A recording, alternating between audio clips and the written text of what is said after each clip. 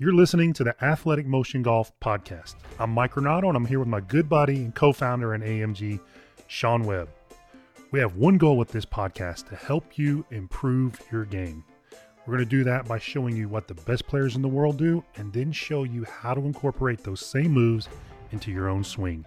And we're going to do it all in 15 minutes or less.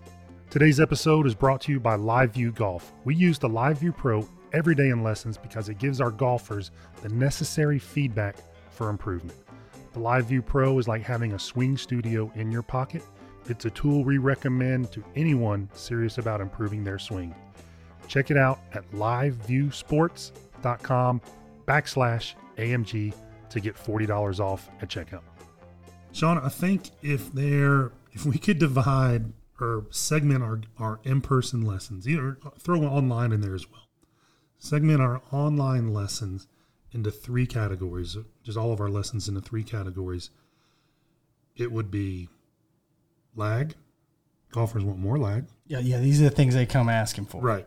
It would be, I need to be more open. I need to get open, right? We've all heard that. And I need to be shallow. So you go shallow, lag, and get more open. We get those every day. Sometimes that's all we get during the day. And, you could just branch it out to, I want more distance, and I think I'm going to get more distance because I don't have enough lag, and I need more lag. So it's kind of the progress of what folks come in to see us. And all of those things are downswing, things that every golfer sees. They don't like these elements in their downswing. But I'm having a hard time recalling when we actually worked on those elements. Certainly last half of the downswing. You can get all three of those by improving what you do in the backswing. Yeah, and I think that's it's kind of one of the things people realize when they come in for a lesson with us. We spend literally no time on fixing any three of those things that happen in the downswing. And if we get their backswing kind of where it needs to be, like Mike and I will do this all the time in a lesson. We'll kind of get them to the top of the swing, situated where they need to be, and have them hit a ball. And we'll show the before and after video. It literally amazes them. Like, wow, I wasn't even thinking about shallow or lag or getting open, but I did all those things on a video. And then they take a step back and think, okay, I've been working on the wrong things. They've been trying to fix the cause, not the cause. They've been trying to fix kind of the after effect, right? Symptom, yeah. Not fix the root cause, and that's what we try to get people to understand in a lesson. Let's take steps back and see where this is originating from.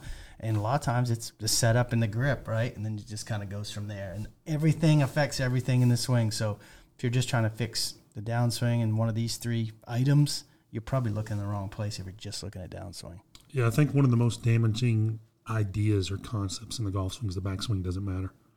Right? Crazy. The whole thing's 1 second. That just tells me you haven't taught enough golf. Right. The whole thing's 1 second, address to impact. And you can't do something in 3/4 of that 1 second, good or bad, and expect it not to have an influence on that last quarter of a second. I mean, it's just not possible. And what you're talking about doing with players is, okay, when a golfer's coming in and they're warming up for the lesson, and we'll kind of talk to them, and as we're talking to them, we're watching and recording their swings, and we're talking between ourselves and seeing which direction we want to go in the lesson. And then I'm usually at the laptop there, computers or whatever, and Sean will go up and he goes, okay, let's take your backswing. Let's just take it to the top. And a golfer will go to hit the top of his or her backswing. And then you'll make an adjustment. Oftentimes it's creating some width. It's pulling the hands away from the torso. It's getting the club pitched up correctly, right? So many golfers are laid off in the backswing. Whatever the changes is, you'll put them in, and we've done this so many times now. As soon as you can get up out of the chair and go up to the backswing, I've got my mouse click on the record button. So you'll get them where you want them in the backswing, in a good spot in the top of the backswing, and you'll kind of leave your hand up there. You'll get your body out of the way so you don't get hit, and you'll say, okay, as soon as I move my hand, just make a downswing. And their brain is engaged in the positions you just put them in that are different than what they normally do. And as soon as you move the hand, the downswing fires. We capture it. It's always shallow. It's on plane. They have tons of lag, and they're always open. Yeah. And for most golfers, when we do that replay of their swing and say, okay, this is what you just did, they're amazed, one, because like you said, they didn't think about any of that. They were preoccupied with where you put them in the backswing, and the downswing was just a reaction to that backswing spot. And then the second thing, they're always amazed because most of them have never seen themselves have all three of those, certainly at the same time. Yeah, and that's usually that's when you get the buy-in in the lesson. The students like, okay, I got it. I can actually do this, right? They're happy about the fact that they've been working on so many things all along that wasn't affecting the swing, and now they fixed something in the backswing that actually fixed it. They're excited and they're ready to get to work on it. But yeah, I mean, like Mike said, the issue that most of them have, if we had to distill it down, I guess it would be they just don't maintain the width right at the top of the backswing. I'm constantly pulling the hands away from the trail shoulder, right, the right shoulder for a golfer. And when I do that and pitch the club up a little bit, meaning just feel like it's kind of above the hands, it almost gives them an automatic, nice-looking downswing. Yeah, there's no question. I think you can even take it back a step farther than that. You know, most of what we fix in a golf lesson is a concept. Yeah. Right? So if a golfer is trying to get their hands really deep, they're not going to have much width because they'll use their right arm and kind of pull it behind them like a lawnmower. Left arm will be, choked out across their chest. Just that movement alone robs you of the width. So you make that change right off the bat. You separate the hands from the torso or the right shoulder.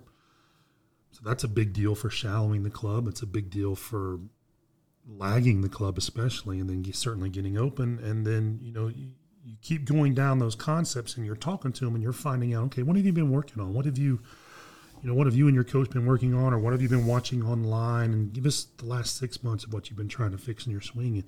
And oftentimes you're going to hear certainly some conflicting ideas going on in there, but sometimes just some out and out wrong ideas of what actually causes the downswing that they're trying to get. They're doing things in the backswing that will keep them, guarantee that they won't have the downswing they want, but thinking that's what should happen.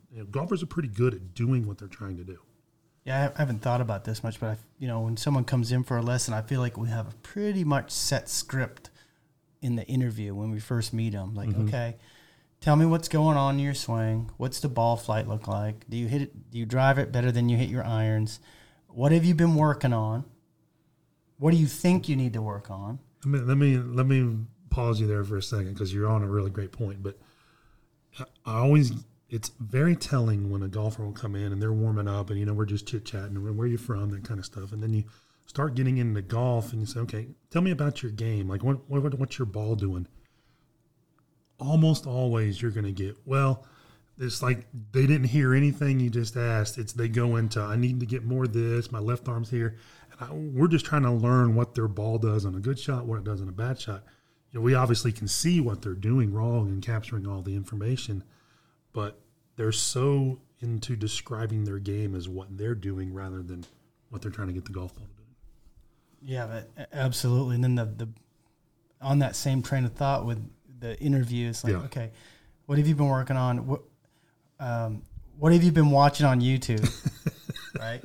You get a kick out of that one because, you get the usual suspects. Sure. Including us. Yeah. Which is fine. Yeah. And then preferable. Yeah. Who have you? And I'll even ask because we've been doing this a long time. I'll ask, who have you taken lessons from? Just for no other reason than I know my habits that I have in my swing right now, and Mike knows what they are. They have been shaped by the people that I've taken lessons from because I was a practicer, and if you told me to do X, I would do it a million times to the point where it was probably overdone. If I would usually overdo every lesson I ever took. So those things that I did back then in my early 20s or whenever it was, before that, trying to learn the game, reading books, trying everything that Ledbetter said, trying everything, not for good or bad. That's what I did.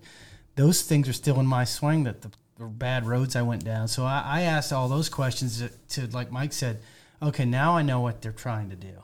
And I'll see it. Normally you can almost see it. Oh, I bet they watched this person or worked on this. So knowing all those things about the golfer goes a long way to trying to help them. And, you know, the person is less significant than the concept or the idea. Absolutely. You're just trying to figure out, okay, I know that's a road they probably went down because I probably did it. Because no one person, like, there's nothing new in the golf swing. You know, what you name it, it's been taught by a lot of people. So the person's insignificant.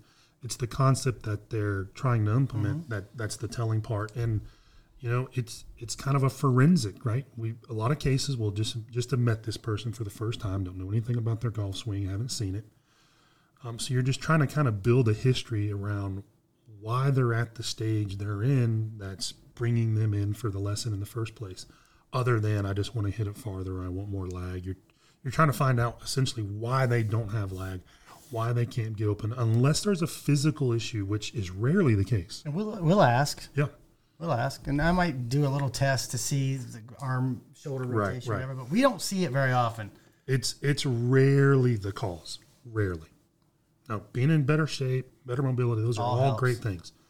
But it's not what's keeping golfers from those three things: shallow, lag, and getting open. It's not.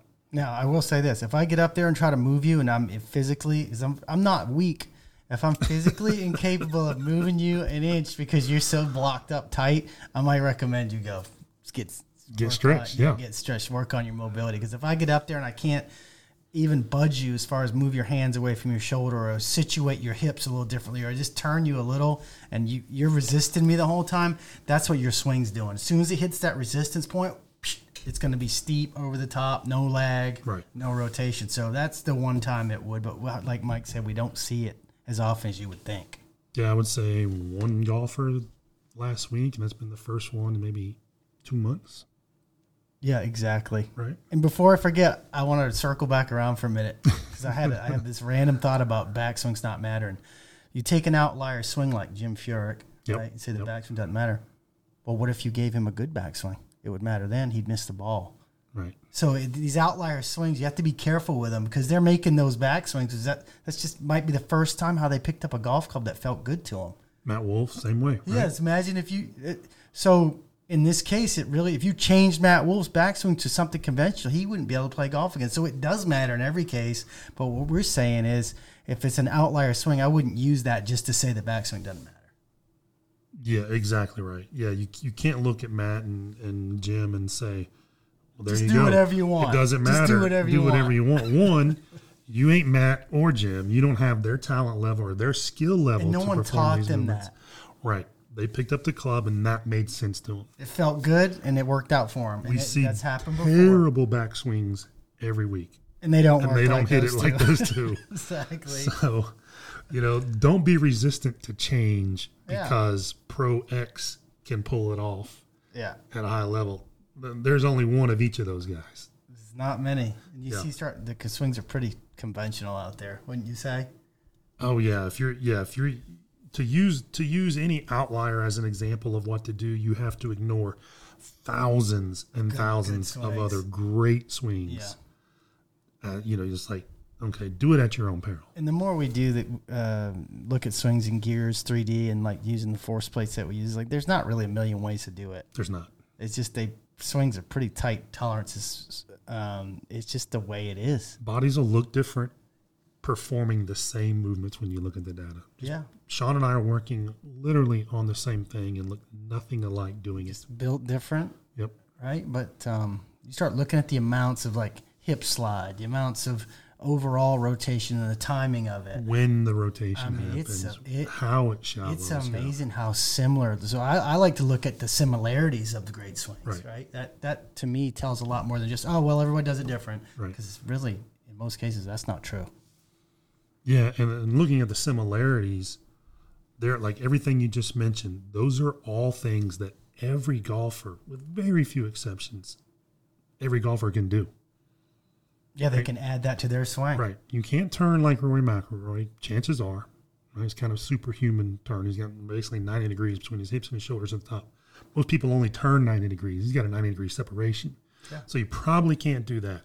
But when you look at the timing of his shift, when you look at the timing of his rotation, when you look at how he moves his right arm, when you look at the width he creates by how he moves his right arm. You look at all these other things that he does with other pros that have half his rotation, then you start to see, okay, these are the things that produce all these cool looking things in the golf swing and the downswing that I'm missing on the backswing.